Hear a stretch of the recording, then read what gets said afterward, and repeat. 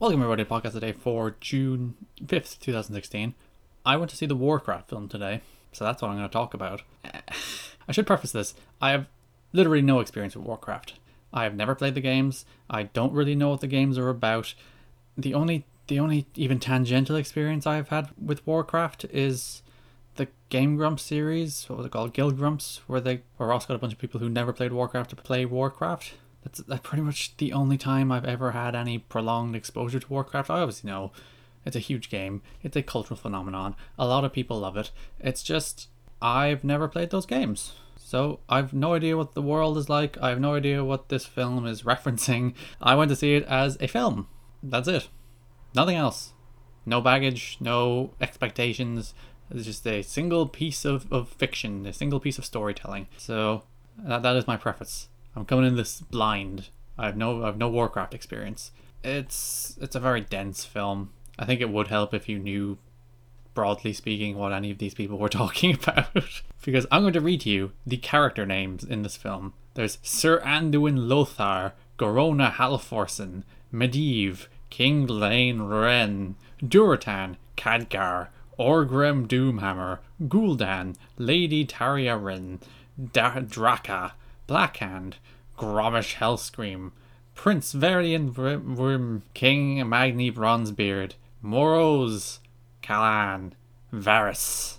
See, just character names alone. Like the lead character's name is Anduin Lothar. He is commonly referred to as Lothar in the film, played by Travis Fimmel. I've never seen Vikings, but if you've listened to the Weekend Show before, Ken swears by Vikings. Ken is a big fan of Vikings. But I did not know that character's name until more or less the final act of the film. That's the only time like Lothar and his face associated in my head. There is a lot of mystic babble. This film is full, packed to the brim of mystic babble. There is place names and words and magic forces and orcs and wizards and not wizards and sects of wizards who have cut themselves off from other wizards. It's if you have no experience with this universe, there's a lot to process in the very early stages of this film, and they don't hold your hand. They just throw those words out there over and over again, hoping you pick it up. Basic premise is there is an evil wizard who is forcing orcs to go across into a different world and kill the humans in that world to take it over. Azeroth is the name of the human world, and Draenor is the name of the orc world. I assume those are things from the Warcraft universe, but Azeroth rings a bell somewhere deep in the recesses of my mind. And the orcs of Draenor are killing all of the people in Azeroth and using their spirit essence, magic force, mumbo jumbo, mystic babble to create a portal to bring the rest of the orcs over and kill the rest of the humans. That's the setup. But the idea of this film is that the orcs aren't really the bad guys. They're just doing it because their home world is dying and they're being manipulated to do it by an evil wizard and threatened to do it by an evil wizard who sucks the life out of people. And then so there's one villain, and then there's everyone else who's victims of circumstance, and that never works in this film at any stage, because toward the end of the film, obviously there's this big battle where all the orcs and all the humans fight each other, and you're just kind of sad, and this big thing, and everyone's dying, and seriously, the thing that annoyed me most in this film was there was a bunch of humans who ran headfirst into orcs. They had swords, they had shields, they had armor, but they just ran in and got smushed and killed instantly. They didn't even try to swing their sword, they just died. Are they incompetent? Did they want to die? These are supposed to be soldiers of this kingdom. They're not laymen who don't know what they're doing. They just walk and they just get killed. No fight. Don't even swing their sword. They're just dead. Make your soldiers competent people, or at least make them look like they're trying to fight the oncoming mass of CGI killers. You're supposed to kind of feel sorry for the orcs that they're forced into this situation, and they don't really know what to do, and they just fight because they're being threatened to fight. And then when everyone's killing each other, you just kind of sit there and you're like, oh, I'm upset that one side is dying. Well, I'm not really upset because I'm not really emotionally invested in any of this anyway. But you're the one side of people that you're supposed to have sympathy for is dying, and another side of people you're supposed to have sympathy for is dying. What's the point? There's no point.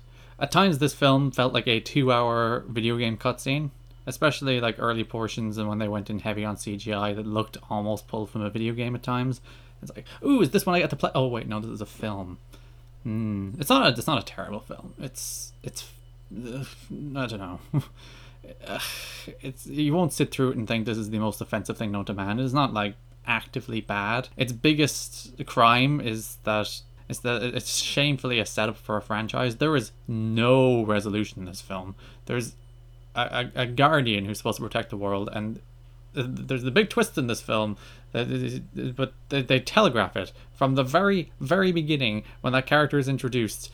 There's this big ominous music instead of, if he was this bountiful, lovely fellow, they'd be like, oh, whereas there's a this film wasn't very interestingly scored either. It was actually by the fellow who did Game of Thrones, so you thought it would have been, because Game of Thrones has some really good haunting music at times. Especially if you've ever watched Game of Thrones and you've skipped the credits scenes, there's some amazing music in those credits scenes. Leave the credits around next time you watch Game of Thrones. But it telegraphed, and I understand the idea that you want to make your twists make sense, but that wasn't even making it make sense. That was just making sure you knew it was coming. And Glenn Close is in this film for like a minute, and I didn't really know what was happening. And then she's gone and she's dead. There's weird accents all the time in this film. There's no like accent consistency, and you might say, oh, it's a universe, but the people from the same place all had different accents. It was weird. But I was talking about the shameful degree to which this was the first film in a franchise. Absolutely no resolution.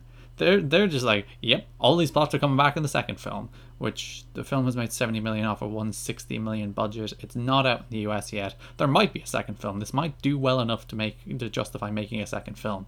But I actually work next to the Activision Blizzard, who own the Warcraft franchise, and Blizzard Entertainment, who are co-producers of this film.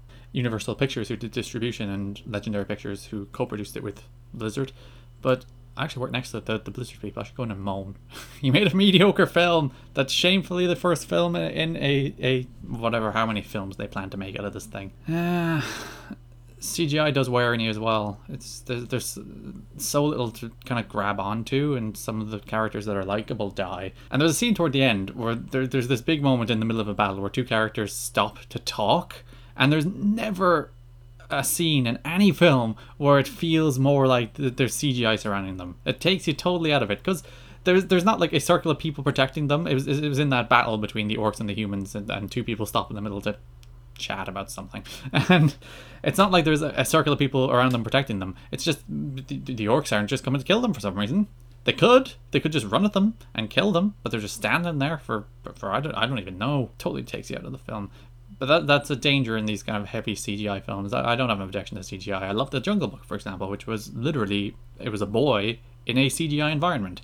But when there's so little to actually cling to, it's what I liked about Star Wars with Lupita Nyong'o's character.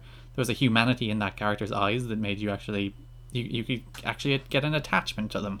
Whereas the orcs in this film were just like, well, that's a computer. And all of them sounded like Idris Elba. They were all doing their Luther voices. I don't know, this film had problems. It's not the worst film in the world, as I said. It just has problems. And I have no idea how people who like Warcraft will respond to the film. It feels like there are things in there for them, but you never know. You really don't. And there's the problem.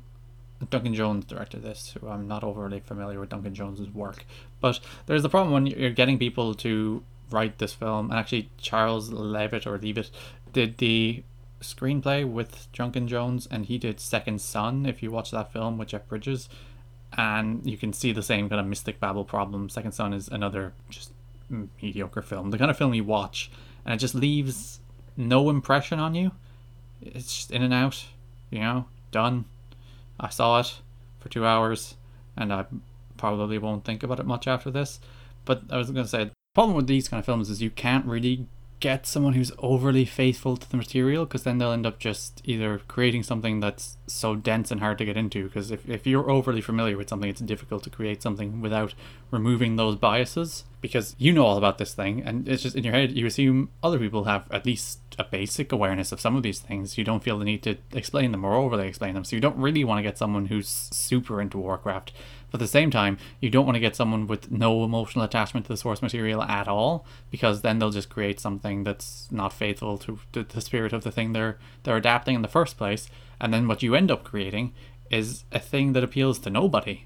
It doesn't appeal to people who have no attachment to Warcraft, and it doesn't appeal to people who do have an attachment to Warcraft. But so that is tricky. It is tricky to find people to do films based on these kind of materials and do them well. But I don't think this film did a particularly good job.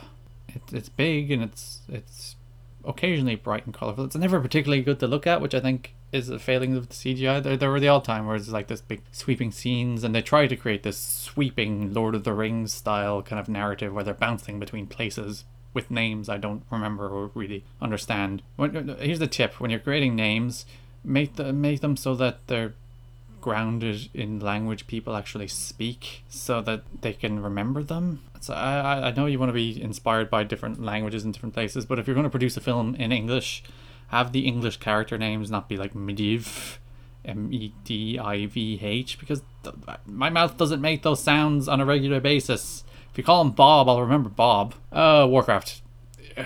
Yeah. I'll probably never think about it again until they make a sequel, or I might watch the sequel. Who knows? Unlike X-Men films, which makes me want to occasionally consume X-Men comics, this does not make me want to play a Warcraft game. That's it for podcast today. If you've seen Warcraft, I know it's out in Europe at the moment. I don't think it's out in the US yet. But if you've seen Warcraft, let me know what you think. Garrett Kinney on Twitter, GARETTKIDNY. You can get new episodes of podcast today every day, and the weekend show every week on soundcloud.com/TWSKK. You can find us on YouTube or on iTunes. Search TWS Network on iTunes, and you can get both of them at once. It's a 2-for-1 kind of deal. We're that good. As I said, feedback at Garrett Kinney on Twitter. Want to be on the show? Slip into my DMs. Thanks for listening, and bye-bye.